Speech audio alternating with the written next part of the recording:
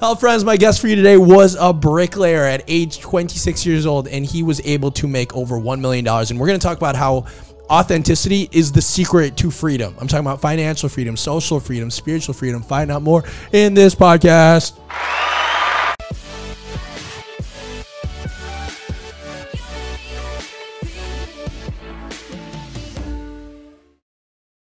I ain't got anything prepared. So You got nothing? I don't got anything prepared, bro. Like, the only thing I got to say is, bro, you look like pretty fucking intimidating. You know, you're like in front of me just like swole, like all tatted up.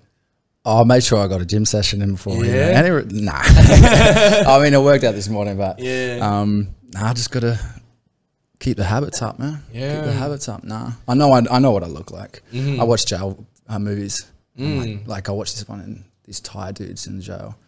I was like, damn, they're all like tatted up and stuff. And I was like, fuck, I look like those guys. Yeah. But I'm not like... They told me the story, though. You were just like on Pinterest every day and you were just like getting them one by one until one day you woke up, you're like, what the hell? Where did all this come from? Yeah, some of them. Yeah, some of them for sure. Some of them for... Yeah, you try to get inspiration. I think eventually after a while you get a few, you stop caring. Yeah. Like you stop caring that much. You Like still, I found a whole more? bunch of ones just to like fill in space. Yeah. And I just made them up within an hour and then we just got them. I don't know, man. I'm a weird cat sometimes. Like sometimes it's just eventually after a few, just like the like some people go, oh, what does that one mean? Like, there always has to be like a meaning behind it. It's like, honestly, I just liked it and it fit in that position. That's about as deep as some of them go. Yeah. You know, but I bet you a lot of like the spiritual ones come up to you and they're like, wow, you're like so conscious with this like owl thing over here. Do you ever get any of that with like any super like fairy dairy conscious people from the wood? From a wood when they venture out to Canggu. Not too often. Yeah. I mean, not too often. I mean, the odd occasion, but no one really gets unless they've sort of been like sitting in front of me for a fair while. Do they ask? I mean, some people have asked about some of my legs. And I just say, well, what does it mean to you? And they give me their interpretation. A lot of them is just like conversation starters. Some, well, what do you think it represents? And then they just get talking. But dude, what I want to know is, because like I'm super freaking curious, right? Because I know your story, right? And I don't want to, we could go a little bit into it, and you probably like told it hundreds of times. So you're probably like, you know, when you say a story so many times, you get like bored of it, especially when it's like the same thing, you know? Yeah, I mean, sometimes you feel like you're beating the same drum. It depends on the audience. You know what I mean? Like there's been times where I've spoken at stuff and it's a brand new audience. Yeah. Right. And sometimes you speak into the same audience and you feel like, you know, you're beating a dead horse. Yeah. But when it's a different audience, it's like, oh, it's fresh again, you know? And it's like people can take little bits of it. So I have to sort of remember that because sometimes you can get a bit flat, like, oh God, like, because you've told it so many times. So, well, yeah, but like people can pick up a little bit, you know, that, you know, the little minor things that go within your story. You've got to be, you know, pretty comfortable sharing it. But yeah, sometimes you feel like you're beating a dead horse when you've told it that many times. Yeah. Like I think Joel told me a little about it. You made $1 million, I think, in network marketing. But I always knew you as the guy, like whenever I would go to cafes, I think I would always see you in the corner. I'm like, damn, dude, who the hell is this dude? He's always tatted. He's always with like a beautiful girl. Well, I have to be always tatted. Like I can't have times where I'm not tatted. Yeah. They're like, this guy does network marketing with, and every single time I went to a cafe, dude, it just blew my mind. It was just like beautiful girl after beautiful girl. I was like, what the fuck is this guy doing? Might have been like a year and a half ago. Yeah, maybe. Yeah, I've got a girlfriend now. I've had a girlfriend for about 8 months. Yeah? Yeah. Just let's clear that up. For those that are like, he's not doing that right now. I'm in a very, no. Paola. No. Yeah, this is like the old me. Oh no, yeah. I mean, we can even talk about that. Look, yeah, but no, I've made more than that. Yeah. But yeah, I don't go too much into that. Do you still do network marketing? Yeah, 100%. Yeah, 100%. I go about it in a very different way. How do you do it? Because I did network marketing when I was 18. I was just like doing home events and like sleeping at random people's houses and just getting in their cars and sleeping in other people's houses until like people signed up. Yeah.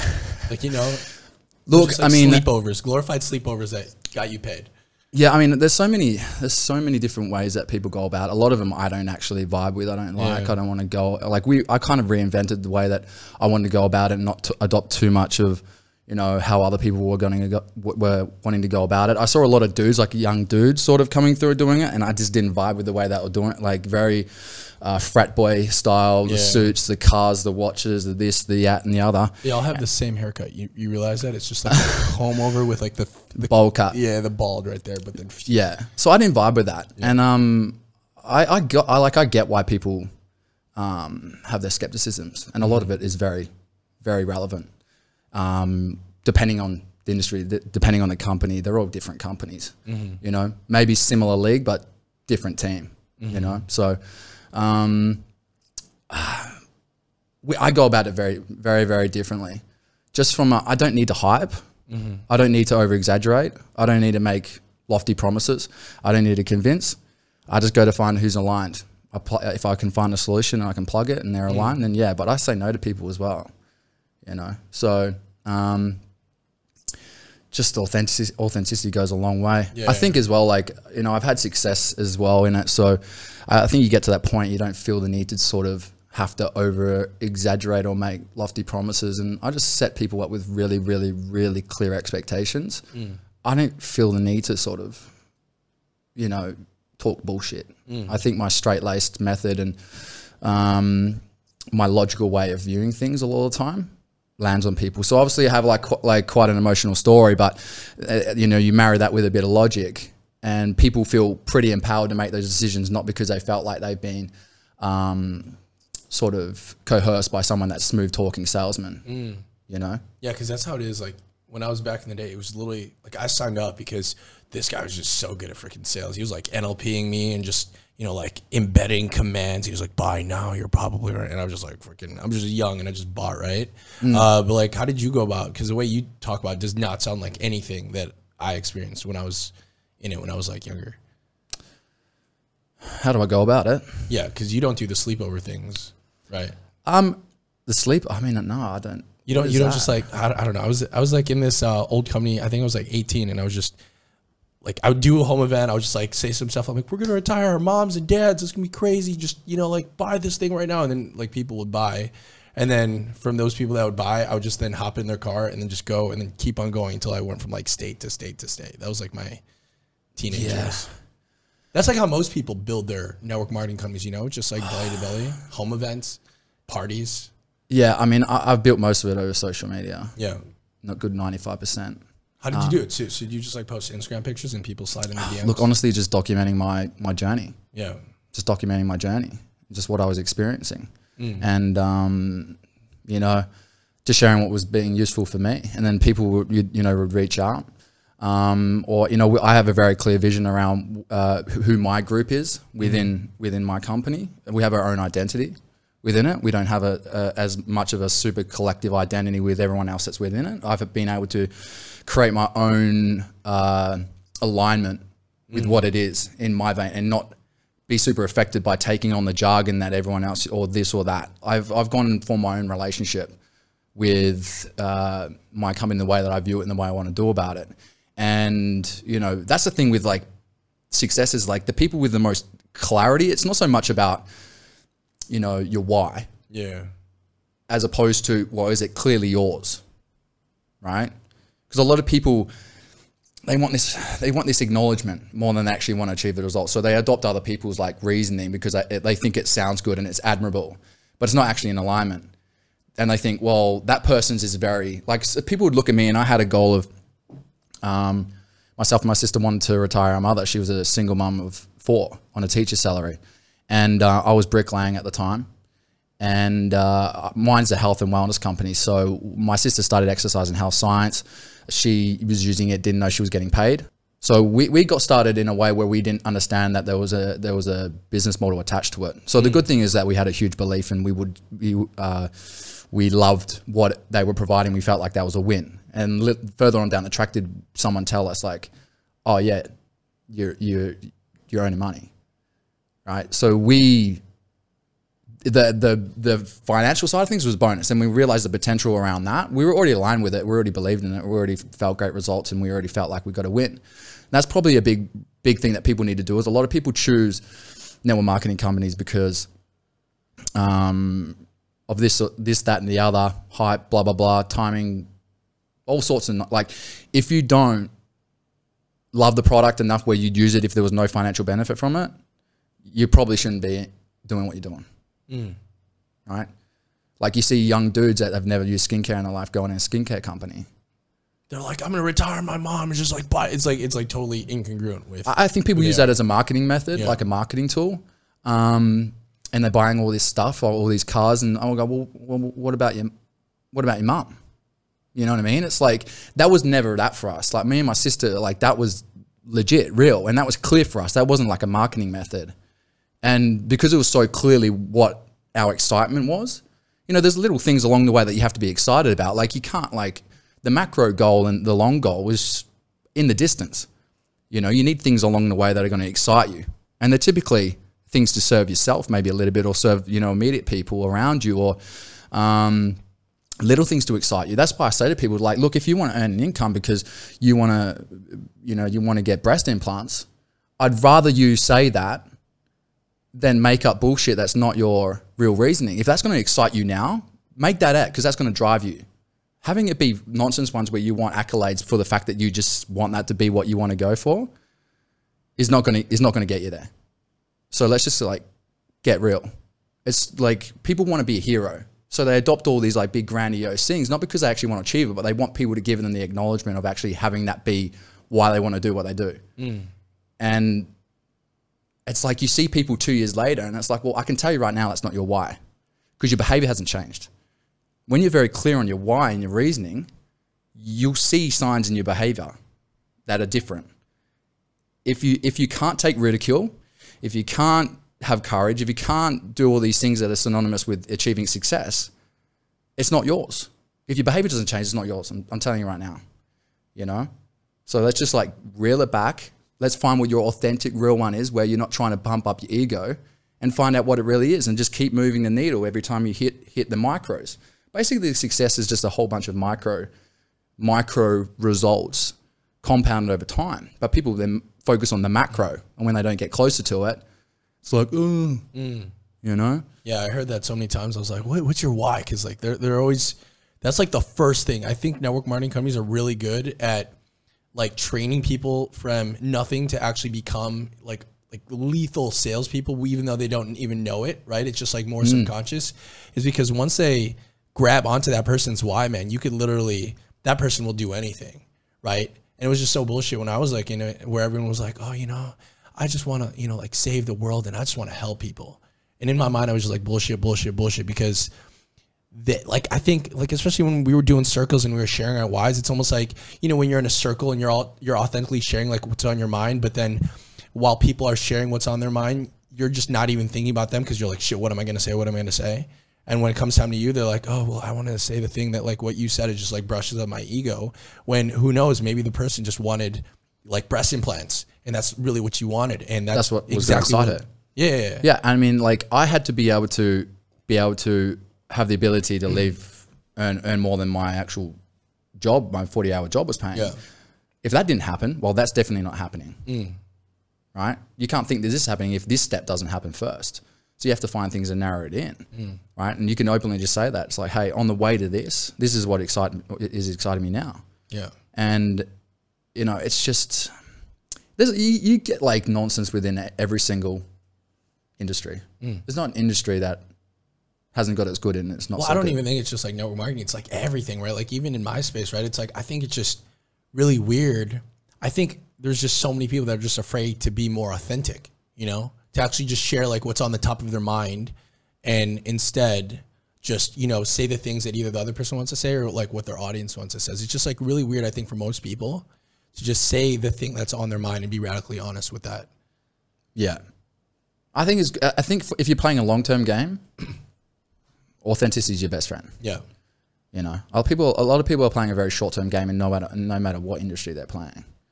You know, you see it out here all the time. Yeah. You know, people that are spouting off about this and that and the other, but they still haven't paid up their money for a coach that they hired three months ago. You know, you see incongruencies all the time. And that's one of my biggest things is, like, obviously shadow integration work is super important. I feel. What is that? Shadow integration, shadow work. What is that? That sounds like something. So any of your like suppressed traits, like traits that you don't want to express for whatever reasons. Either it's counterintuitive to your identity that you've formed. You don't want to own it because you perceive it to be a negative trait. You deem expressing certain traits as a threat if you express them. And a lot of people aren't willing to show they're quite happy to show their admirable traits, but not their unadmirable traits. And that's not necessarily shadow work. Shadow work's just like, it could be like the light aspects of you, like love. You know, that was like some of my my shadow work was actually the lighter aspects. I could quite easily on the front end say things that would frustrate people and annoy people. And I could go and express the potentially unadmirable traits, but then like some of the vulnerable traits like love and like caring for anyone outside of my family or my close friendship group, I sort of felt was a threat. Right, I grew up in a family as the only male in the family, all women, me. You get lumped, sort of. I mean, you just create this ideology of, you know, I need to be strong. This, that, you not being this means more threat, means less safety for you, means less safety for your family, right? So then I suppressed a lot of the, I guess, some traits, and some fall in the masculine traits, some fall in the feminine traits. And then typically a lot of times you'll see people's shadow or, you know, ego kind of raised to the surface when they've been drinking. You see people actually, like some people that repress it go super lovey. Some people get really outrageous. Right, and it's like it's the ego getting a chance to go and show itself, right? So I'd actually be nicer and more generous when I'd been like when I was drinking more. I'd actually be a nicer right? So that was my lighter aspects that were in the shadow. Most people's shadow stuff is like, for a lot of people that, like let's take a lot of light workers. You know, you can't kind of come across a lot of light workers out here.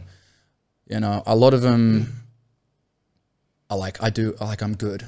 Like, I'm creating love and joy and bliss and happiness, and I'm healing the world, and no. Right? But this is the thing, is like, I ask people, I go, do you want to be whole or do you want to be good? I go, well, whole. Okay, well, what's missing? Well, bad. Okay, so to be whole, you're also good and bad, right? So you need to be able to integrate both aspects into yourself. And this is the thing, is that a lot of people that have a hard time integrating like their dark aspects of their shadow, they're not able to take control of it. And when they're not able to take control of it, or they don't have ownership of it, or they don't even acknowledge that they're capable of doing bad, it basically gets repressed, and then it manifests in ways that they're not in control of, and they don't take ownership and they blame, right? So I had someone who considers himself like, and I'm just using like workers because they sort of put themselves on this like wholesome sort of level a lot of the time. She was writing me, like she was basically, we looked up the traits of a stalker, and she fulfilled like 80% of them. And she was writing all this stuff to me, and I've never been more uncomfortable in my whole life. And she felt like we were supposed to be, like we were in love. I just didn't know it. Like I was fearful. Like I was like, she's telling me, I'm like, no. Like it's not it. No, you're just fearful of my essence and like the goddess that I am, and you don't feel worthy of me. And I'm like, man, I haven't even like hardly hung out with you, right? We don't know each other from bar of soap. And she was saying, putting all the blame on me, because she couldn't own the fact that there was a potential for her to actually have unadmirable traits or bad traits. So then it gets manifested in a way where it's actually very, you know, damaging. Whereas if you integrate the dark aspects and you know that you're capable, you can bring it into the light, be able to entertain them in healthy ways, and you don't feel as much of a need to go and a repression to go and, you know. And Joel's going through a little bit of this work. Like people prop Joel up on this like massive pedestal, yeah. So sometimes he feels this sort of call to keep up with this identity that people are putting him above human. And when you do that, no one is allowed to feel human. So you have to keep up this sort of like, right? And, you know, a big thing for me, especially within business, is like, I'm very willing to go and show you my good traits and my not admirable traits. I'm going to allow your risk analysis for me to be very accurate. Very, very accurate. right? And this is a lot of time as well. Like I talk to people about, like psychologically wise, people who swear are actually more trusting. Have you heard that? Fuck shit, motherfucker, asshole. Right, but that, the thing. Sign up for my training now. The thing about that is, and I've said to people at I've spoken at an event, and one of my pieces was how to be an arsehole and have amazing friends. And I was like, what? And it's like, it's not so much. It's not the actual swearing that people trust. It's not the actual act of the swearing. It's the behavior or the allowing behind it. It's like, I'm not curbing my language, which means I'm not trying to alter myself to do what I think is going to get you to like me, right?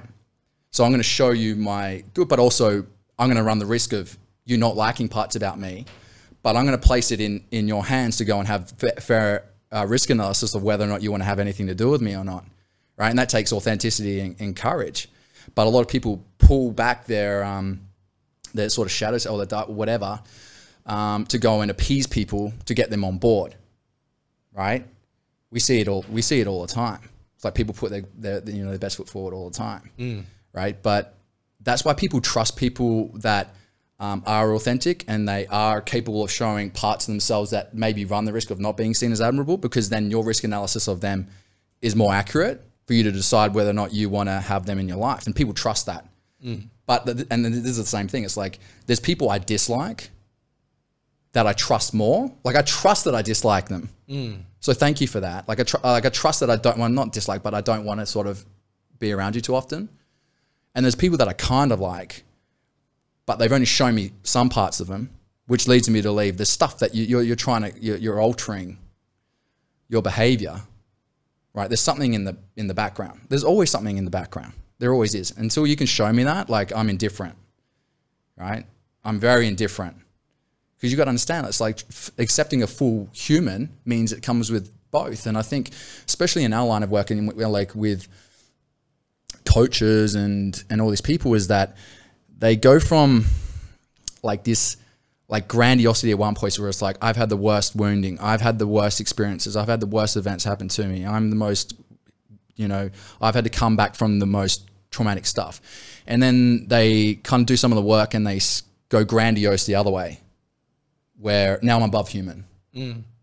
And they skip this motor part and then they're propped up here. So anytime that they reflex back into the human state, which you are heavily flawed as a human, people are going to try and hold you to this standard that you're not capable of, but you've done it to yourself because you want to, like, I need to be above people for them to give me the respect or the validation for them to want me to coach them, rather than live in their humanness, which is, I'm both good and bad, and I'm not going to prop myself on this massive pedestal. I'm not going to allow you as well. I'm going to show you I'm heavily flawed, right? Not just tell you about it, but I like express it and show it so that you can, trust that I'm willing to show my darkness on the front end, which means that I'm less likely to go and inflict it in manipulative ways that I'm not in control of or I have no awareness of, right?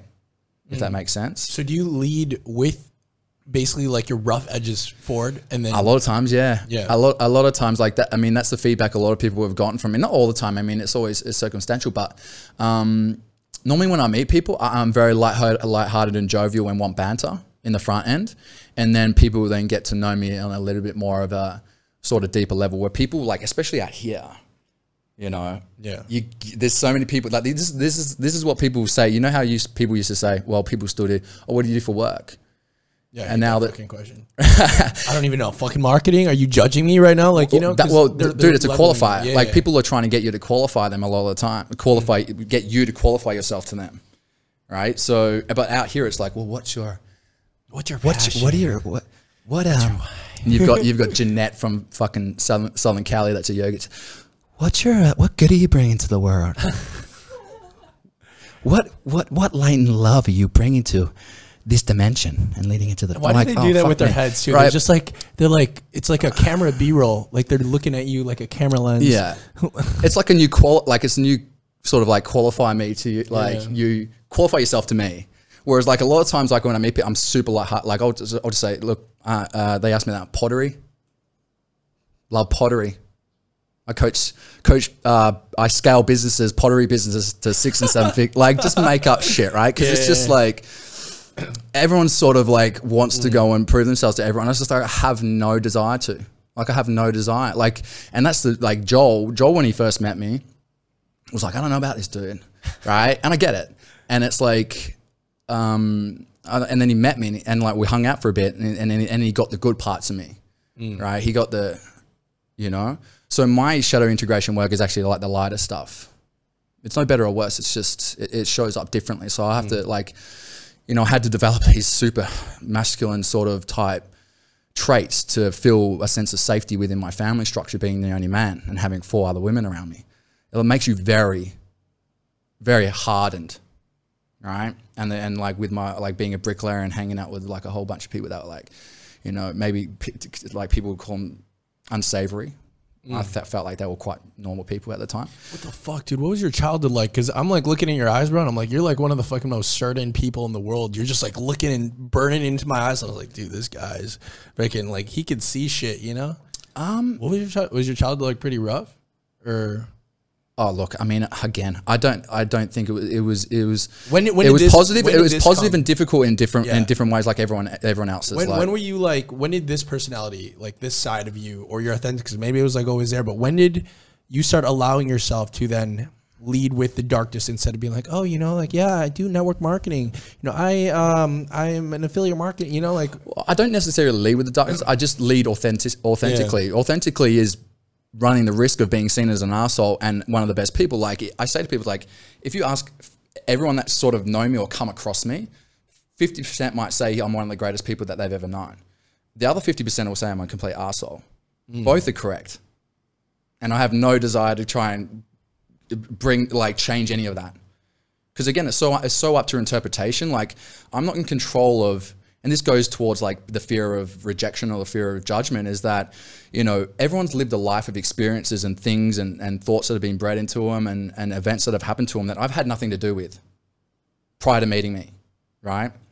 So I can't take personally how they react to necessarily the way that I show up in my life, unless I've had something to do with their whole 30 years or 25 years leading up to that point, which has formed their construction of how the way that they view the world.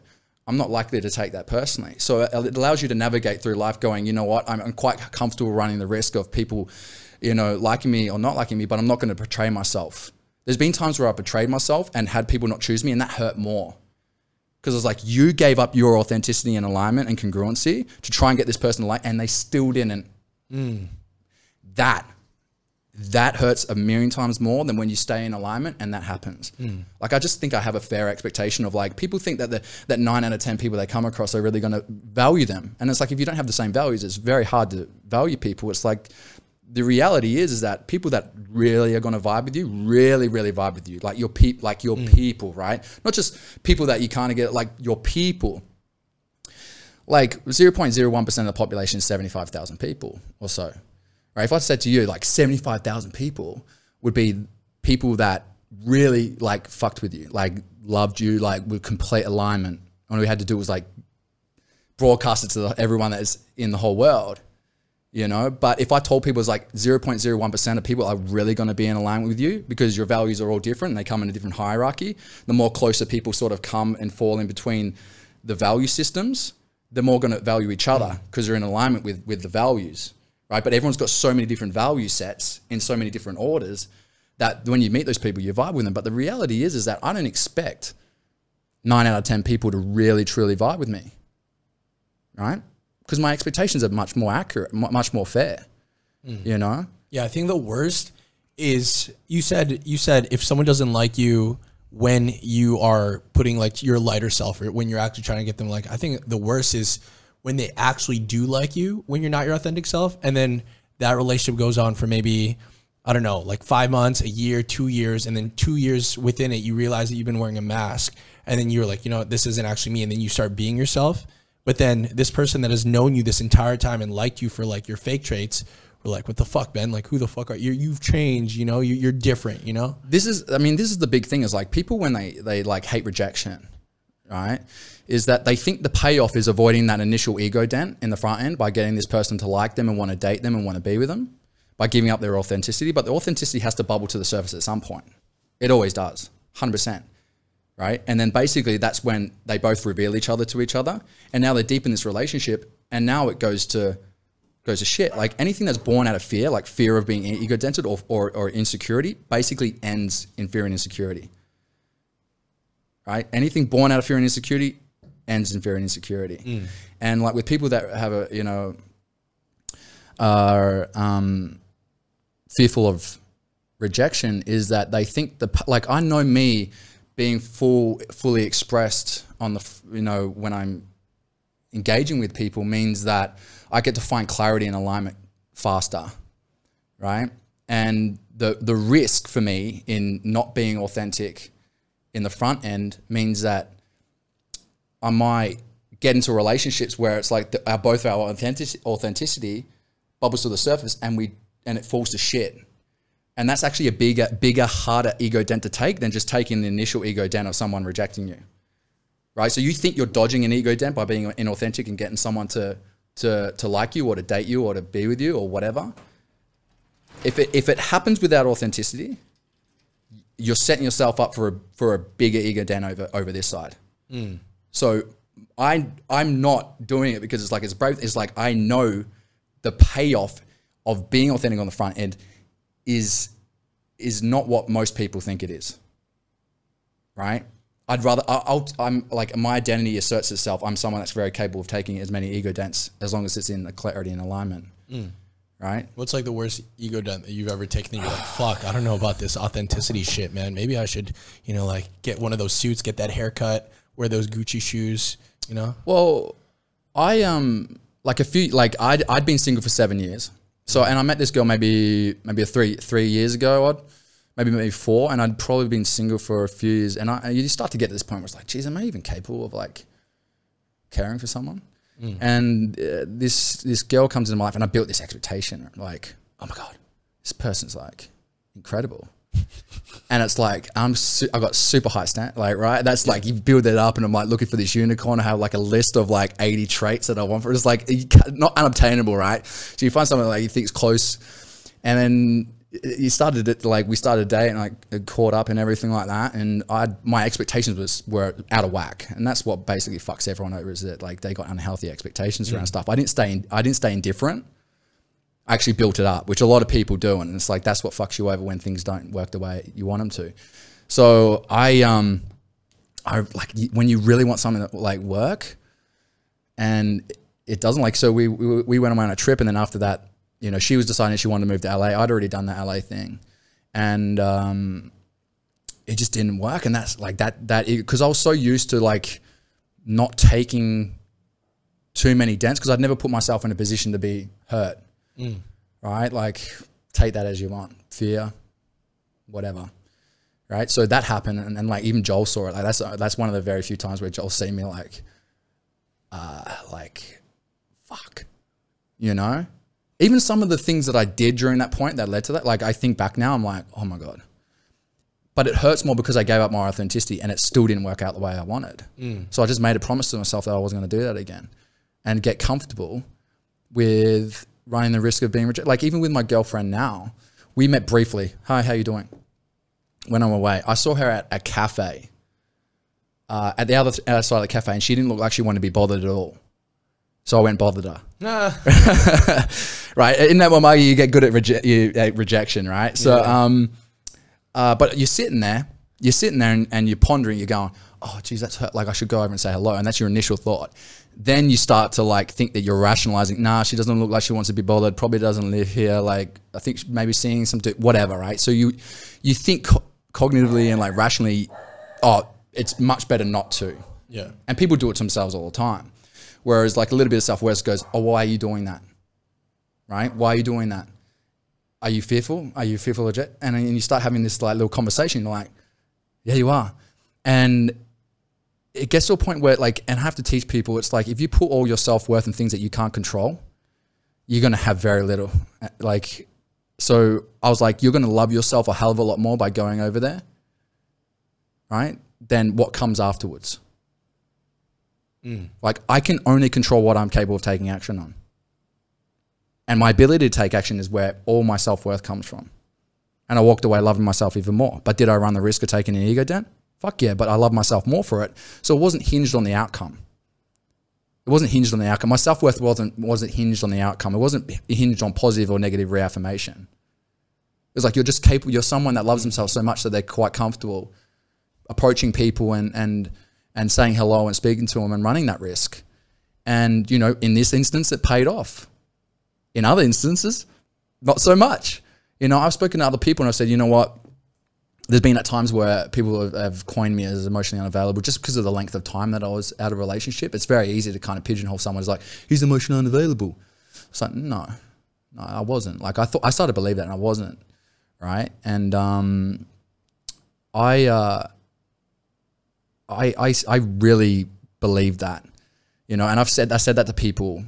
And the hard thing about like at the beginning of dating someone, when you're expressing like what you're working through or what your issues are or what your daddy issues are or whatever, right, is that can be scary for some people because they have similar things that they know that deep down they want to work on, but they're not ready to. So when they get in front of someone who is so open about that wants that is sharing, you know what, like I feel like I'm a great person, but I'm definitely working through some stuff. I just, you know, I'm like open with you and it's, you know, it's vulnerable. And some people have gone, nah, right? Some people have gone, nah. And the thing is that it turns out like they had stuff that was very similar, but they weren't ready to get on it. So then confronting with someone that's ready to get on the front foot, they think that they're going to be expected or held to a standard to do the same, and they're just not ready for that, which means that they're not ready for you. And I said the same things to my now, I expressed with my girlfriend now, you know, similar things. Hey, look, this is why my behavior's sort of been like this. I'm like I know I'm aware of it. This is what's been the cause of it. This is what I'm working through. I just want like get on board and let you know, because she already knew the positive traits because you're always like on the front foot a lot of the time with, you know, getting to know each other and good. And she was just strong enough to be able to like respect that and value it and be confident enough to own her stuff as well and grow and work through stuff together. And that was a big differentiator between, you know, my girlfriend now, was that she was just really capable of respecting the fact that I was open about those things and didn't try to shy away from them. And she likes the fact that I get on the front foot like that. Some people just aren't ready. I found one that was. Well, the worst is if, you know, you weren't like that and then fucking 5 years later you want to do something else, but then they're like, who the fuck are you, you know?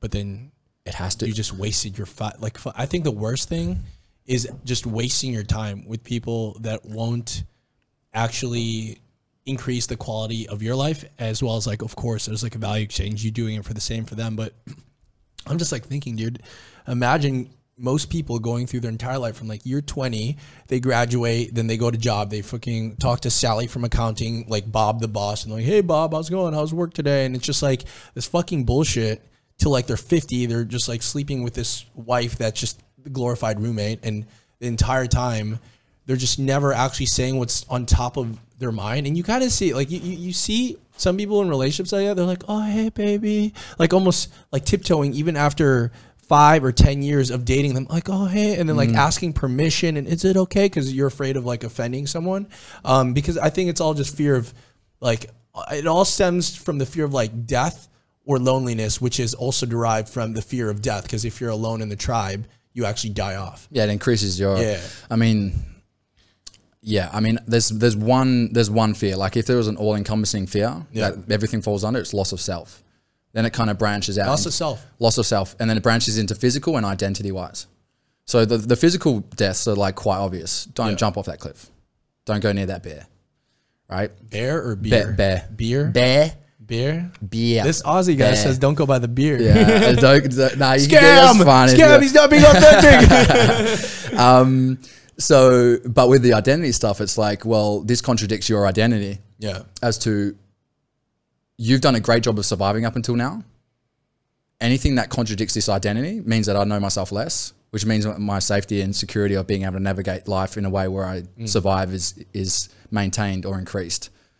Right? So that's why people even have a harder time. That's why people fear public speaking more than they fear actual death itself, because it's almost like the same correlation. Yeah.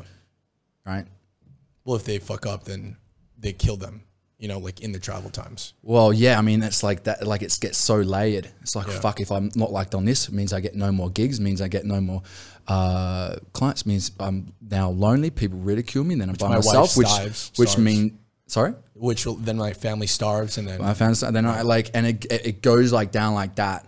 Whereas like they make these things like these massive pivotal moments in their life where they're not able to recover from, right? It means so much more than just having a fear of like whatever it is, rejection, you know. And that was that was the beautiful thing about me being able to walk up and say hello to my now girlfriend, was just, you know, with growth you have to be willing to cause death to your identity on a frequent level. How often do you die, do you think? Like once a week, every month, at least. I mean, most of my, I think this day and age, a lot of people are looking to be right rather than trying to find what's useful. You know, with a lot of people's arguments, like I want to be right, rather than having a discussion. I want to go and find what's useful. I want to find what's truth, and I'm quite comfortable being wrong along the way, and that's how I form my, you know, being allowed to be wrong is being the quintessential standing point of my whole growth, and should be for everyone else's. If you have a very rigid growth mindset, it means that you're looking to be right more than you're trying to find what's useful. You know? Yeah, it's so weird because like I feel like my entire life it stems from just like this, like either like Joel's problem, like all the way up in this like ego and like, oh, look at me, Mr. Success, and then getting a little bit too obnoxious. Seriously, I'll get too obnoxious and then I'll start like studying some Buddhism and then seeing that, oh, the self doesn't exist, detachment, and then start like perceiving me from like other people's eyes and seeing how I like impede on their like realities. I'm like, oh, wow, I feel a little bit bad. You know, maybe I should just kind of dim my light a little bit just so that, you know, other people could exist on the reality. So I like stem from this crazy, just overall obnoxious, in your face, like don't really caring authentic self, to then getting too far into, for example, spirituality, then perceiving me from like other people's eyes and be like, oh fuck, I'm actually an asshole. And then me just going too far on the other end. In my entire life, it's just like this part dies and then I go down there. I'm like, fuck, this person sucks too. He needs to die too. And it's like almost every day. It's just like that, dude. It's insane. Yeah. I mean, I'm only as authentic as I'm conscious of, obviously, you know. Like it's all well and good for me to go like I try to be as authentic. Yeah, I try to be authentic, but for a large part, and again, like what are we? 95% unconscious. Yeah. We're 5% conscious. That's what I find hilarious about like a lot of people that go around like I'm conscious. Nah. It's like fucking ease up, Aurora. Like going from 5% conscious to 6% isn't really tipping the fucking scale, is it? If you're going to get the 51%, they might be able to tilt your scale of consciousness, but at the end of the day, you're going to be majority unconscious for your whole life. You might be in previous self-awareness, but like, you know, that kind of like that term gets thrown around. Yeah, but I mean, it's like it makes sense why we're only conscious about that much, because I remember, and this I fucking learned this shit in network marketing. This guy was like talking about like the law of correct perception, and how if we actually could perceive 100% of reality with our consciousness, we would just go insane. Oh no, you don't want it. You don't want it. You only want to focus, like us as humans, we only need to focus on like that 5% on what we could actually control, like what you were talking about. But if I could perceive everything and be conscious even about like my heartbeat at all times, or even my digestion, or like my blood flowing through my brains, or the neurons firing, I would just probably go insane. Yeah. I mean, this is sort of how I explain it. Like for me anyway, like I've got my sort of relationship with whatever higher self or whatever, like spirituality. But I kind of see it as like, you know how you go to a movie? So you've got your life, you've got everything that goes on within it. And then you go to this movie, and for that time of the movie, you forget about everything within your life. You're only focused on that movie, right? So what happens is the screen gets wider and everything goes black, right? It goes black so you can experience that better. You can focus on that better. You can enjoy that better. You can have that experience in a more fully sort of aware way, right? So that's the way I see life, is that we need aspects to go dark so we can experience this in its full humanness as much as possible. And then whatever comes after, we get to go back to that for whatever, like eternity or whatever. But for right now, we can't. Being conscious of everything would ruin this experience of what we want, what we want it for, right? That's when you start to go away from trying to be human and something greater than that. That's not the point of why we're here. It's not. It's for a full human experience. Not to become fucking Starseed and Warlock and no. We're here for full humanness. Here. Right? So we need to have a level of unconsciousness to be able to go and experience what we came here for, with the good and the bad as thorough as we can. Then we go back to an eternity of whatever, wherever we came from. That's how I view it anyway. I mean, I'm agnostic. So I know that, like, I don't believe we're meant to know what there is. I don't think we're capable of it. And I don't think we should. But I believe there's something greater. I just don't claim to specifically know which one it is or what it is. That's my relationship, right? So I'm just here. This is the gift. This life is the gift, not what comes after. Yeah. That's my relationship anyway. Like Gary Vaynerchuk was talking about, you could have been born a shoe. Like, it's just amazing that you were born a human. You know? Have you seen blobfish? That, you know what I say? Like, fuck. Well, we can pull it up, bro. Yeah, pull up a blobfish. Can you pull up a blobfish? BLOB.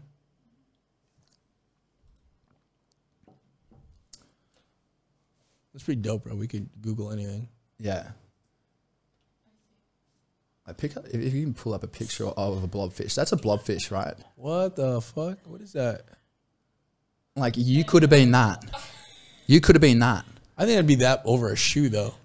Yeah, but you is that an actual thing? Can you eat that? No, I don't know if you'd want to, but like, what? Look at that! Literally looks like a sad face. Yeah. That's a legitimate animal. There's right? people that actually look like that. He's just frowning. Could you imagine the people that leaving reincarnation? It's like, fuck me. Imagine if you ended up like that's what you came back in the next life.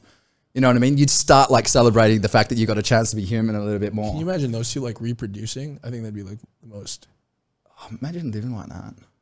I'm just, my gratitude for being able to just having a human experience is like ridiculous, you know? What if they're podcasting though and they're like, they're Googling humans? They're like, fuck, look how ugly these humans are. Look how smiling they are all the time. We'd be disgusting to them. We'd be so disgusting. They'd look at us and be like, ugh, always happy and grateful. Fucking talking about authenticity and bullshit. What the fuck?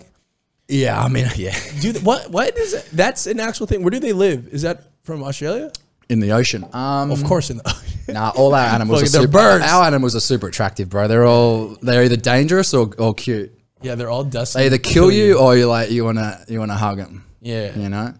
So no, I don't know where that comes. Australia. It is. Ah!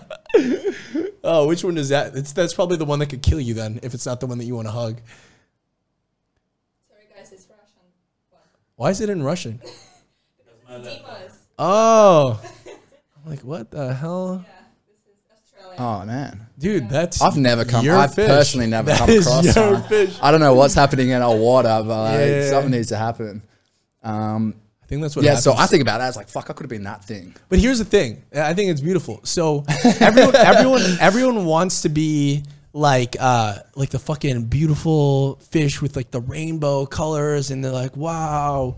But what we need to really be is just show that blobfish to more people, like the blobfish of ourselves. Yeah. And then if people love it, like other blobfishes are like, yo, that's like a freaking sexy blobfish, and then they make babies, right? But if we heard the blobfish's story. Like why? What's the why? What's the why? No, bro? it could have a bullshit why that would fucking annoy us. But it's a static dancing in Ubud. I think some of the girls like would probably date something like that out there if he was really like in his feminine and flow. You know what I mean? But like my mentor's got like, there's not a single human being that you wouldn't like on earth if you knew their story. You know, that's the funny thing about the Joker movie that just came out. Like for centuries, like for thousands of years, for a millennium. The Joker's always been like, oh, he's fucked, right? Yeah. Oh, what a bad dude. And then in one movie, you get to see what like led, and then people were like, that makes sense. Oh, totally get it, right? And in a sense, that is a lot of shadow work is to understand that. Everything that Hitler had in him, you have in him. Everything the Dalai Lama had in him, you have in you. And just the acceptance of that. Whether or not you inflict it or not is going to depend on your experiences over your lifetime. Fuck, that's an amazing thing what you just said. What would you say again? if you literally can't hate anyone if you know their story, If you know, their authentic story. yeah, and I'm not saying that I'd like Hitler. Like I know Hitler's story, but I can understand what led to him behaving the way. It's like I don't condone it. I don't like it, right? And I don't like him necessarily. But if you, and it was the same as the Joker. It's like if people just, it depends on whether or not you believe in nature versus nurture. You know, for a large part, I think nurture is like, and again, not condoning. But with this stuff, you need to go to the extremes to make, you know, to make the point. Like that's the most extreme thing that I can go towards to go on. That's why, and people can be less judgmental as well when it's like the only like if I met someone that did something really fucked, the only reason, and you think in that experience that you do better. Yeah, of course you would, because you've had different experiences. You've had different people around you. You've had different events in your life that have allowed you to have a different viewpoint on the world that has led you to be able to make more moral decisions. Well, in your interpretation of moral, right?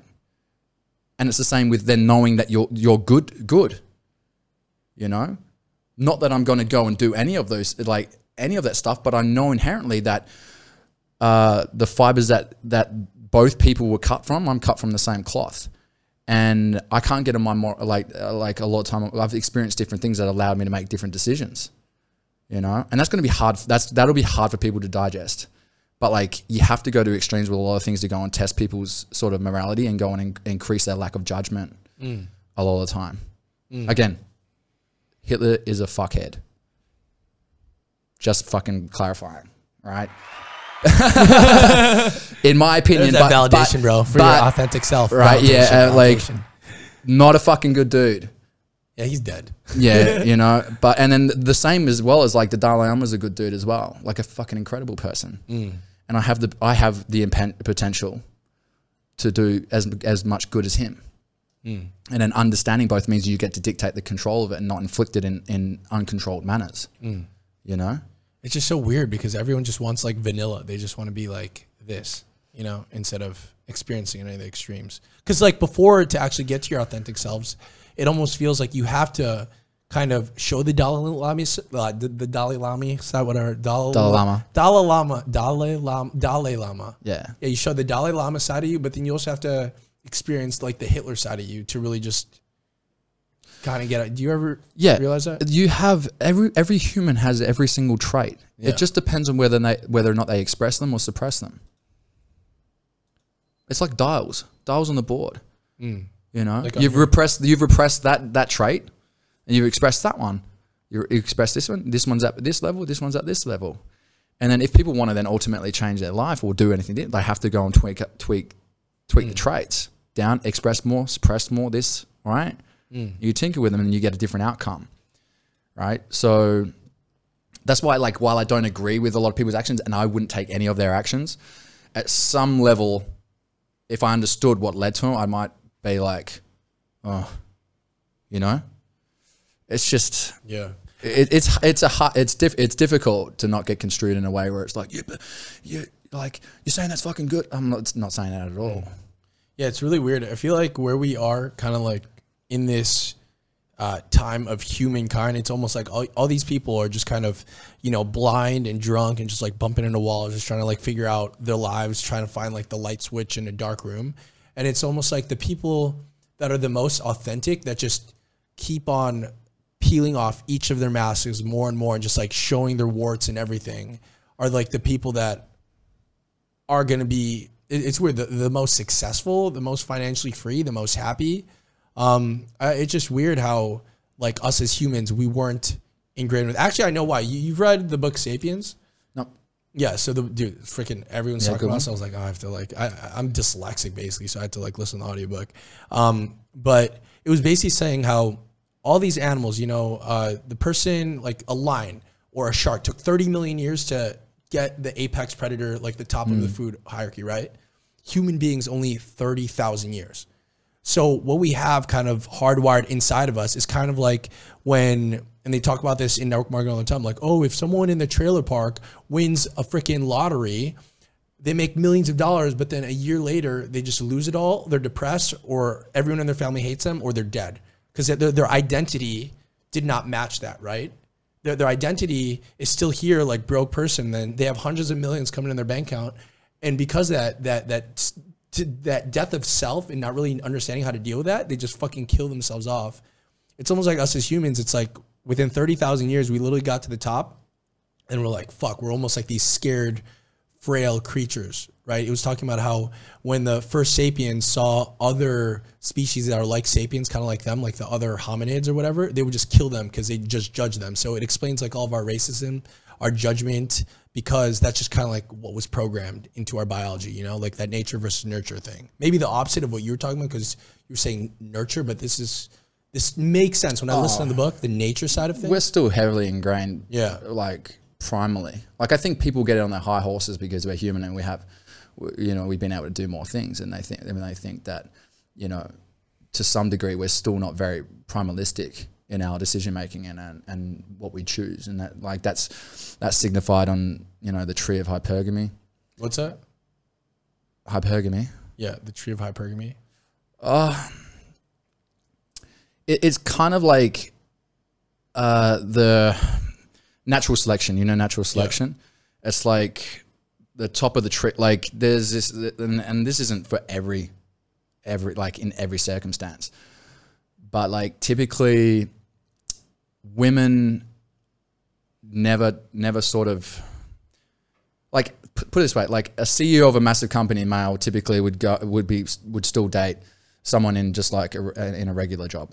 Whereas like if you took a female CEO, they're very unlikely to go and date down, if that makes sense. Unless they've had abandonment issues or they've taken heavy rejection, they might seek out a male that's lower just for safety reasons. From that aspect. And that's most of them don't even find it. Like most of them, like a lot of high-powered, independent women who are like powerful tend to scare away even like higher quality men. So a lot of them also just suffer severe loneliness because they're like, fuck, I have all this success, I have all this money, but I'm still like alone. Yeah, I dare say a lot of them do. I mean, they've put their career first. And so that's like the tree of hypergamy. It's just sort of like what rises to the top. And this is why we actually need monogamy, because this is the thing. It's like 20% of the men, if there wasn't such a thing as monogamy, the top 20% of men, right, would have their pick of 80% of the women, and they'd spread their seed between the 80%. And then the 80% of men that aren't sort of like expressing the sort of powers within traditional sense of the world, within the world, the society that we live in, right?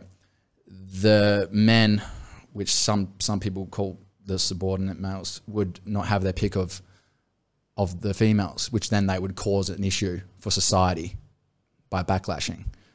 So like that's why monogamy is needed, is that everyone gets a chance to sort of spread their seed, whereas it was just complete polyamory, whatever. 20% of the men that are at the top of the tree of hypergamy would basically have their pick of 80% of the women, and that would then cause the men that are down the bottom part to cause issues, right? This is obviously theories, right? But there's some consistencies. Is that why you got a relationship? Me? Yeah.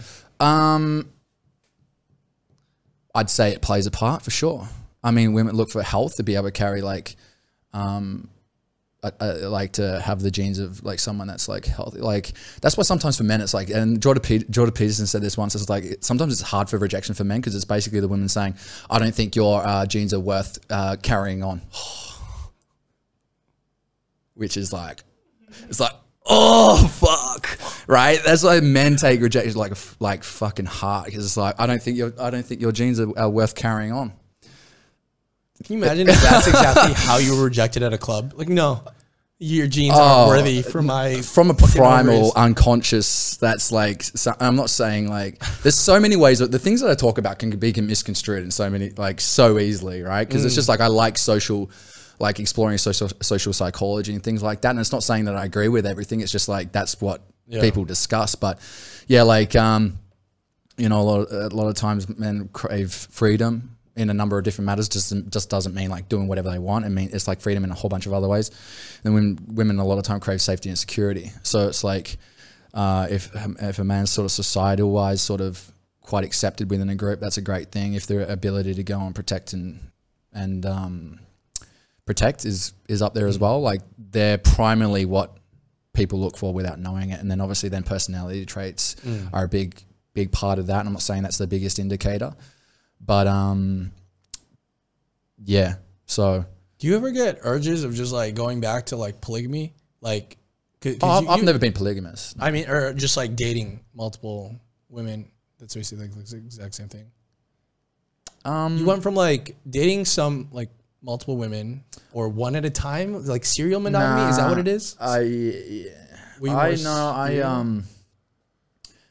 I would date.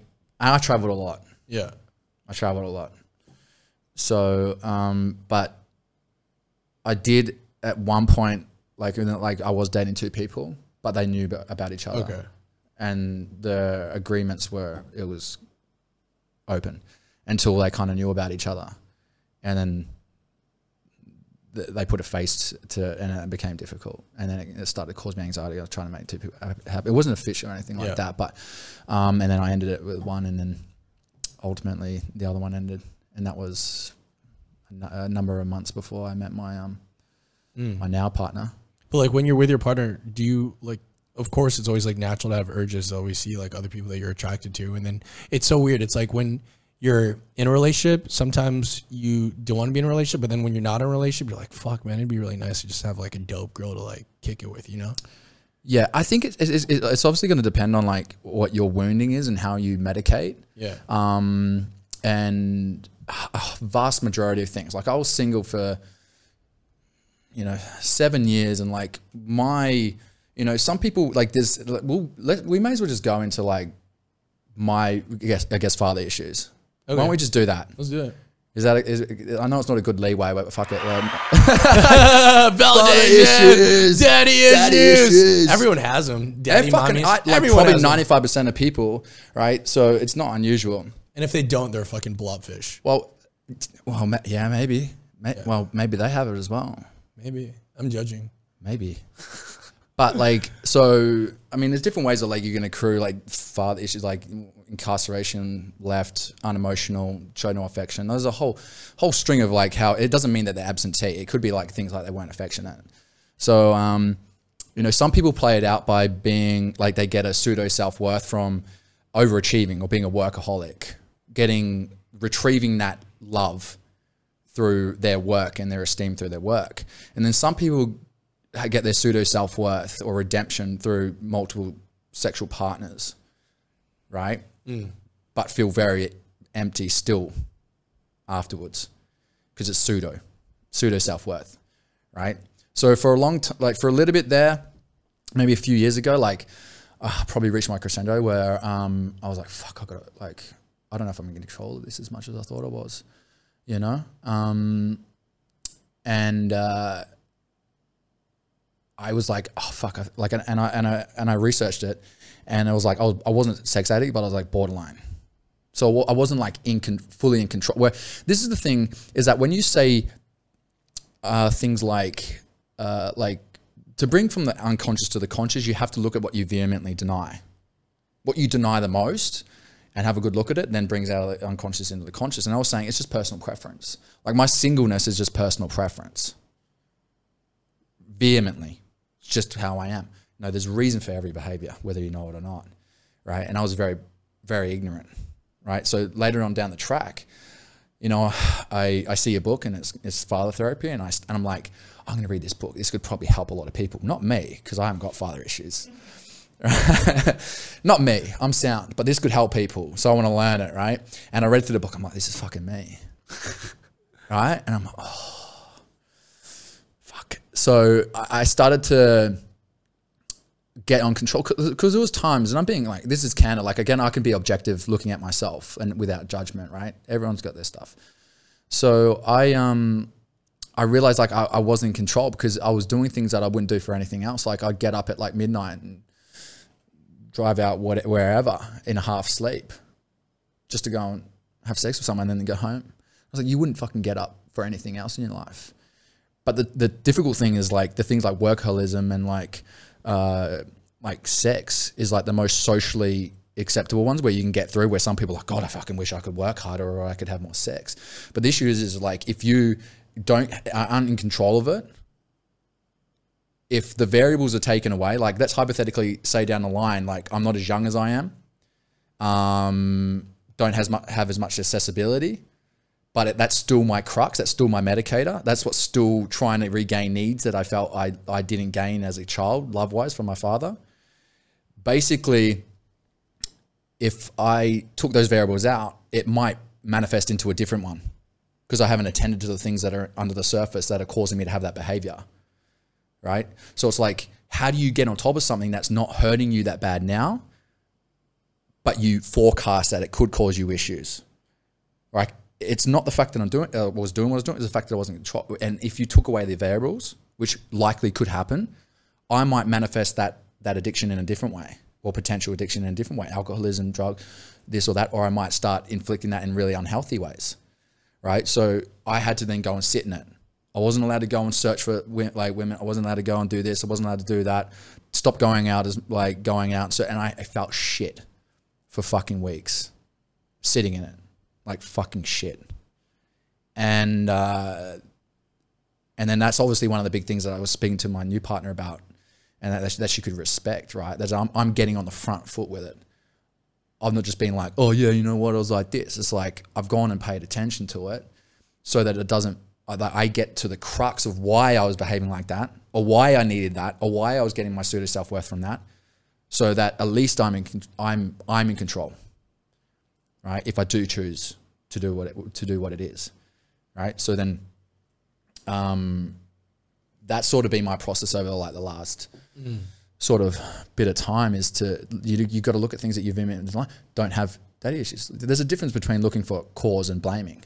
Like I never wanted to blame anyone for the way that I showed up in my life.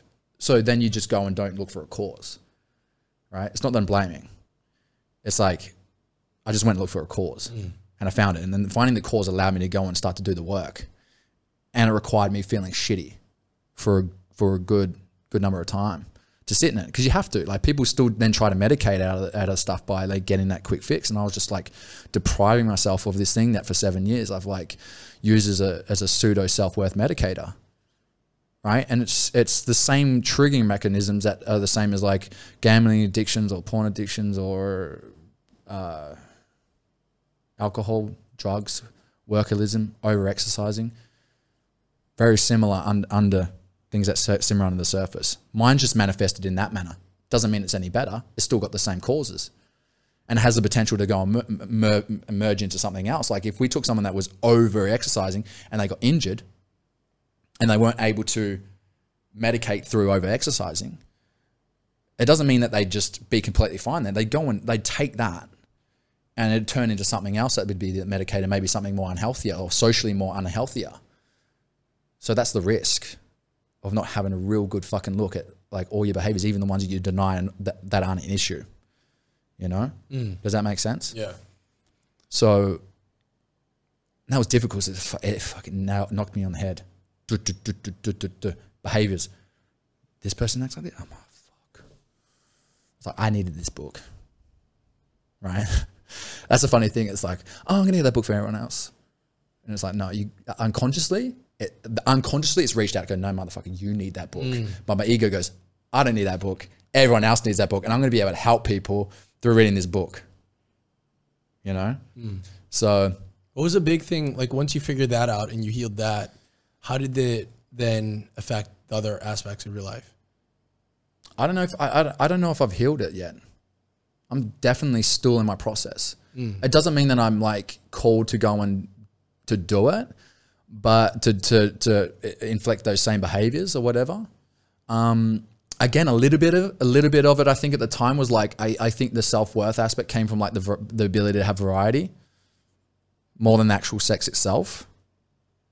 I think just like, well, if I can be attractive to a lot of people, right? The sex was just like a lot of times just the after part, right? It was like validating the ego. Yeah. Yep.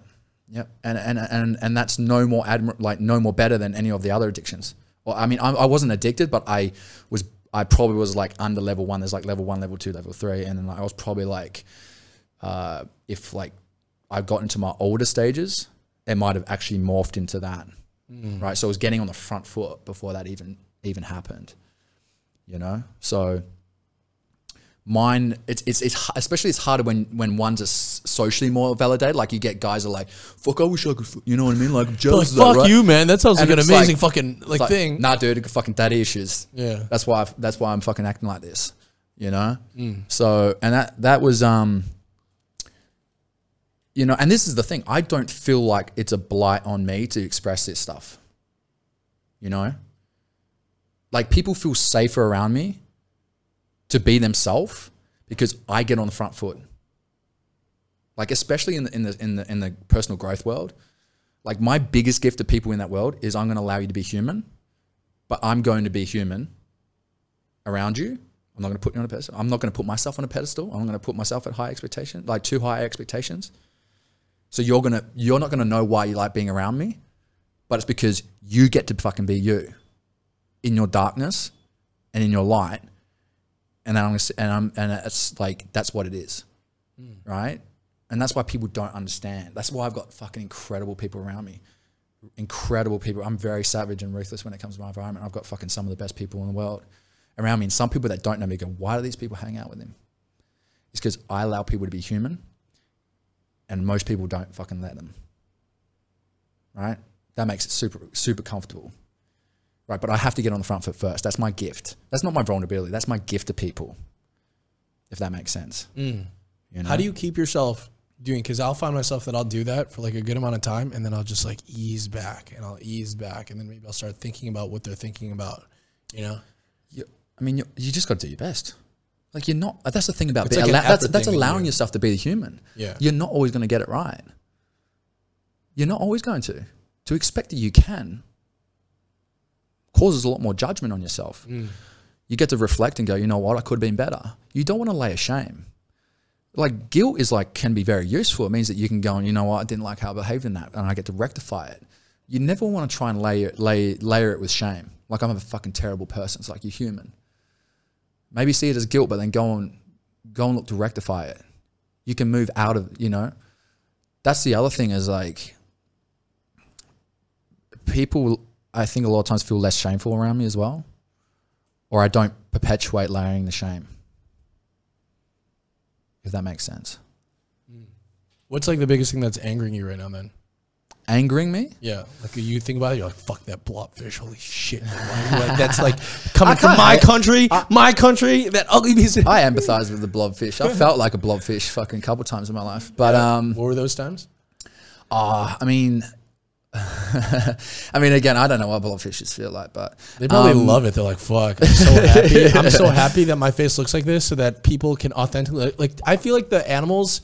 Like in biology, there's mutualism or synergism or whatever when like animals work with other animals. You know, like the big shark and then the little shark that just chills and like eats the leftovers, and the big shark doesn't eat it. Dude, the people that fuck with the blobfish, I feel like that relationship is like this. You know, like there's like no two-faced fishes hanging out with the blobfish. Like the squad that are with the blobfishes, with like the sadness that literally shows on their face, and they stick around. Those are dope relationships. yeah. And I think when you're like you love who you are, you set good boundaries, right? And you don't, and you're very comfortable looking for people that are aligned, and not everyone, and allowing to have people not decide to be in your life, or for you to choose not be in them. You know, last thing I'd want at the end of my life is to be like, you fucking hang around too many people that you weren't in alignment with, dude. You know? So, what was the question? I don't even remember. I realized what my crux was just while you were talking about it. It seems like every single time that I meet someone that makes more money than me, it immediately just dents my fucking ego, and then I go in either like workaholicism or just like wanting to scale a bit too fast, and it just like burns me out. But it was like really beautiful that I just noticed what my crux is after you just like shared what yours was. Yeah, the thing about that is like there's a truth and a lie to like accruing more. Yeah. And I think it was Dr. Demartini that shares this story. I can't be certain, but he talks about like if you were in a woods and you were like naked and had no food and it was cold and it was wet, it was raining, had no water, right? You'd be like, fuck, this sucks, you know? But if you found a cabin and company and they gave you a rug and a bed to sleep in and food and water, your happiness would monumentally increase. Would you agree? Mm-hmm. We as humans see that multiplication past that point and then think gaining more of that, timesing that means also the same amount of timesing of that happiness, which that's the false part. It doesn't multiply past that as much as what you think, you know? And it's like as well, and then this is another thing that Demartini talks about is like he spoke to a real estate agent, and he was talking to him and he was coaching him, and he was feeling really shitty. And he was like, well, explain your life to me, and what have you got? Like, what's your relationship with family? Like, I've got a house here, and I've got, 2 cars. I've got a practice. I've got a family. We travel a few times a year. And he goes, who you compare yourself to? And he goes, no one. He goes, have a think. Who are you comparing yourself to? And he goes, well, there's this dude up on the hill. And well, tell me about him. Well, he's got 2 practices. He's got a bigger house on the hill. He's got 5 cars. And he goes, well, tell me about his family. And he goes, well, his wife is estranged. His son doesn't talk to him. And because he's so busy, he doesn't get any time to travel. And he goes, all right, so knowing all that, tell me whether or not you trade with him. And he was like, no, I wouldn't. Right? So it's so easy to go and focus on all the things, right? But like that again is like the value system. It's like if you know your values and you stay within them, you don't like overinflate what other people's values are. Like, stop comparing your high values to other people's high values, right? Like, I know mine is like, my family, my health, like traveling, my friends and my business, and like, right? And I know that there's people that have got more than me, but I dare say that value is at the top, whereas mine that's flourishing at the top is separate to theirs. But if I compare my top value to their top value, I'm always going to feel shitty. I'm always going to feel shitty. And I've done that to myself.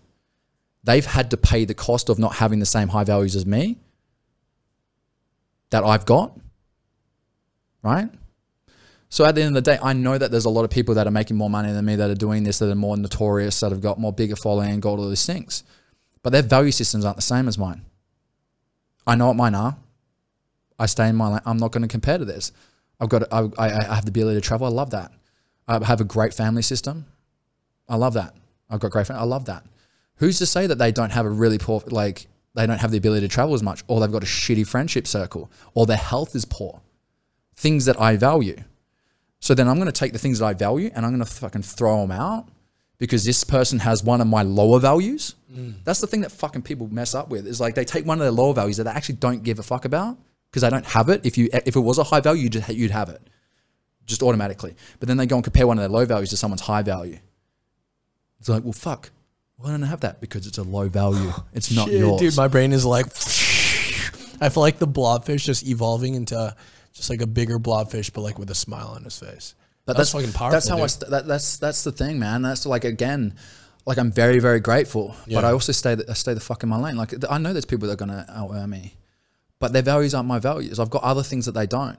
They've had to make other sacrifices that I haven't had to make sacrifices on, And I'm not going to disrespect my own value system with a lack of gratitude. I can go and cause more, but at the same time, like I want more of an abundance of what I've already got. I don't need much more than what I've got. I'd love to cause more of abundance. I want to do more good. I want to feel more purposeful, right? But if I see someone with a whole bunch of cars or whatever, I don't give a shit, right? Yeah, because you can't drive that shit here. Can you imagine like going down the best thing about Bali is like no one gives a fuck about what scooter you drive. You know what I mean? Is it get you from point A to point B? No one's sitting there going, you got a fucking NMAX? Well, that's dope, bro. You know what I mean? You're so sick. Fuck, I want an NMAX. Like, no one cares, right? Yeah. So, and again, like, everyone's like, super, look at me. Like, I like being innocuous as well. Like, I don't like, don't like my value being like what I earn. Like I want my value to be fucking the results that I get for people, and like my personality and my humor and what I know and how I make people, you know, those things. That's what I know. Like not a lot of people know about like what I actually do, right? Or how I go about it. And it's like, because you're a pottery, you have pottery. Like no one's that interested in pottery. You know what I mean? Yeah. Like not too many people want to scale a fucking 6-7 figure business in pottery.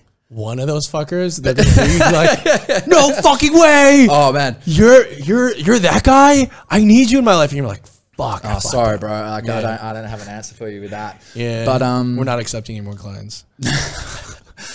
Yeah, but that's the way that I kind of and and I do fall outside my lane, and I do like even sometimes like I think for me sometimes I get hitched on, you know, feeling like people that provide less value than me are getting more notoriety sometimes. I do see that show up I do see that show up. But that would require me playing the game of social media and doing a lot of things that are out of my alignment. So I'm not willing to trade that off. So you go, okay, all right, that's why, because you're not willing to trade that. You could do it, but you're not willing to trade that off sometimes. And it could be a limiting mindset as well. Let's be real. Yeah, it's fucking. It could be a limiting. It could also be a part and parcel limiting belief for sure. 100% actually. Yeah, it could be like there's so many dimensions to like, right? So, I get it, but I have to regulate myself. It's like the people who are the most grateful are always 100% most happy. And again, the people that are entertaining their potential the most are always the most happy. I've come across people that are like couple $100 million in the bank and they're fucking miserable. And it's like, cause they're not bridging the gap between self-image and ideal self. And like, that's a massive part of what makes people happy, is this sense of progression towards a version of you that's greater than who you are now. When you've reached the lofty heights of success, and it's like, some people don't know where to go from there, and they feel stagnant, and they actually feel shit having all this stuff because they're not entertaining the potential anymore. And that's why you can see some people that are actually super happy on the come up. Some people are never more happier than they are than when they're coming through, because it's the potential part that they're falling in love with. It's the bridging the gap, and they get there. That happened for me. As I got to a point, I was like, I'd give up. At one point, I would have given up my right testicle to have what I had. And I was like, I arrived there and I was like, I didn't get the emotional response that I expected, you know? And I was like, I loved building this out. Why don't I feel? And then I was like, you have this expectation of like, oh, this means more happiness, or this means more freedom. And that's a big reason as to like a lot of women will do things because like this equals more love. If I write this book, I'll get more love. If I have this part, I'll get more love. If I do this, I'll get more love. If I have a better body, I'll have more love. Men tend to go, if I build this business, I have more freedom. If I have these relationships, I have more freedom. If I write this book, I have more freedom, right? And it's always that search for the two, and then you never, none of those things are ever going to cause it. But the entertaining of potential typically keeps people pretty happy when they feel like they're in that flow, when they're causing that flow and they're doing that. Yeah, you know. Yeah, no, I think where I'm at in my life is literally at that point where I'm like, fuck, dude, I'm comparing my lower values, other people's like higher values. I'm like, fuck, dude, I could do that. And like, it's me being aware of that, as well as realizing that in the moment in my life right now, I'm like fucking aging so fast, bro. Like, I just feel like, fuck, dude, this is like a fucking lesson that I would learn when I'm in my like 30s or 40s or 50s, dude. And then sometimes it's just like I need to just take a step back and just realize like, yo, Mike, you're only just fucking 25. You need to chill. You need to allow yourself to kind of like go through certain emotional journeys for, you know, this to kind of like catch up to where you want to be. And yeah, dude, it's crazy because it's like part of me is just like, fuck, dude, I want it now. But the other parts of me is like, maybe this is just how it was meant to happen for like that bigger payout. But also another part of me is like, oh, when I have X amount of money in my bank account, then I can allow myself to be happy. But then losing gratitude during the entire process, and then reminding myself, no, it's about the gratitude, and just like bouncing back with it. It's just like a fucking mess, dude. But like, it's pretty fun. The thing that like when shit goes, and then getting my shit robbed and feeling like a blobfish. That's never going. That's never a good thing. But We got it back. I feel good. Where was I? What were you just mentioning? I was. Oh yeah, okay, I got it. You got it. So like when things don't go people's way, there's a certain narrative that they create around it. This leads to this, leads to this, leads to this. Whereas the narrative that comes up in my head is like, how funny is it that this happened and I still get to where I want to go? It's a different viewpoint. It's like, how cool is it that this thing happened and I still get to where I want to go? As opposed to, this thing fucking happened, it prevents me from where I want to go. Ooh, that's cool. What other narratives do you have like that? Depends on what comes up in conversation. It's like, tell me a joke. Like, fuck me. Oh, you're Australia. What's Australian slang? I was like, oh, I can't tell. Like, unless it comes up in like a conversation, I can't just, bang it out there. But like, again, that's the relationship I have with him in my brain. It's like creating more healthier narratives, much more healthier narratives. What were like the biggest narratives that you tackled that you switched that initially were controlling your life that you didn't know until you were aware of it and then you fucking changed it? Like this one narrative that you just said. I don't know. Honestly, like there'd have to be some like my it depends on when it comes up. Like I have to have a good talk to myself and inner dialogue to go and regulate myself.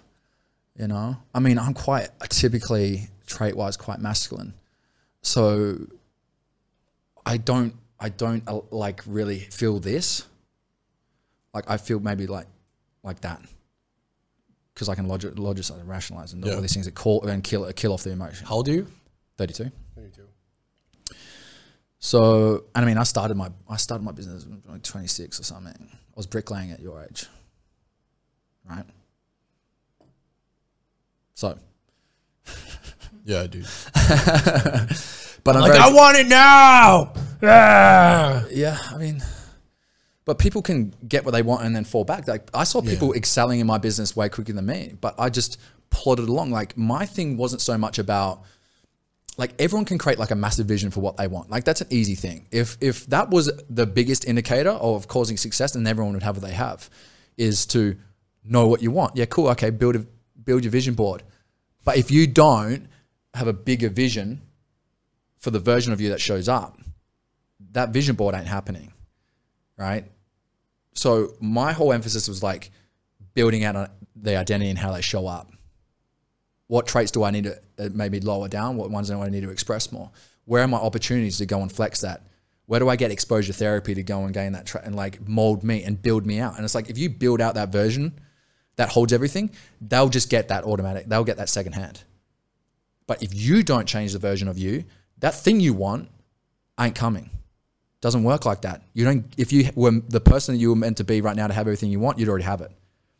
So if people focus on the journey and the process of transforming the vision of their identity and who they see themselves to be, they edge closer to that becoming second nature, right?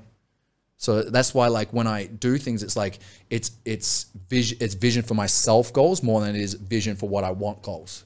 It's more about what are you capable of doing more than what are you capable of achieving. And because I'm not so negatively and positively reaffirmative of what comes after, it allows me to have consistency, right?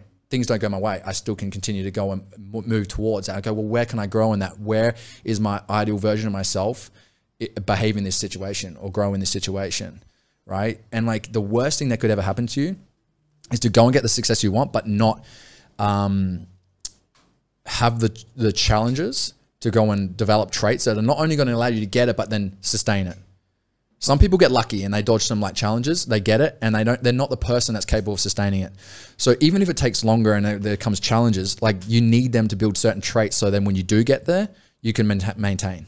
The fucking worst thing would be to get there with relative ease and then not have the traits to be able to sustain it and then fucking go like that. Fuck, dude, that's like lions and sharks and then just humans, like 30,000 years or 30 million years, they're good. Everything was going good. And then humans within 30,000 years, then we're just like fucking ruining the environment. We're like killing people off. We're doing a bunch of shit because it's like we're not there yet. We're kind of like still waking up. Yeah, and this is an interesting thing. Like for me being in network marketing, is I get to be around so many different people, all the time with different personalities, different reasons, different whys, and like getting a good, real like exposure to a lot of different people, you know, in an industry that's fucking incredible when you do it well, when you do it when you do it in integrity. But yeah, I mean that's you know, being a human is a fucking difficult thing. But like I'm always like, you know what? Like even when I feel like shitty, well, this is the other narrative. This is one. See, it pops up. You just need to give me a few minutes for it. Hey, right? Here you go. Is that because this is the thing? I'm agnostic. So as I mentioned before, it's like I don't know what the higher thing is. I don't think we're supposed to know. I don't think we're capable of knowing. And we know that there's such a thing as a dog whistle. We know that there's such a thing as a sonar, but our brains can't pick it up. So I know that we're quite limited. But some of my narrative is like when I feel shit, it's like, dude, you're so lucky to feel anything. Like anything. Like there's a potential for you to feel nothing for an eternity. That's a long time to feel nothing. But for right now, you get to feel something. And the whatever billions of people that came before you, they'd probably trade with you in a heartbeat even to feel as shit as what you're feeling right now. Right? Like my relationship with my mortality is mature. I know that I'm going to die. I know it. Right? And it's my relationship with that aspect of my life that allows me to go, and it's not suppressing it. It's not like pushing away or trying to navigate from it. It's like I can have gratitude for feeling like shit more than some people feel about the good feelings that they have. Does that make sense? Like anything I get to feel is a win. Anything to me. Anything. Because there's a possibility I don't get to feel a single thing for eternity. The fucking feeling shit is a gift. Right? Every fucking emotion is a gift. Fuck, man, that's amazing. I think we just end on that, dude. Thanks for showing up. I appreciate it, man. Thanks for having me on. Guys, check them out in the links below. Instagram,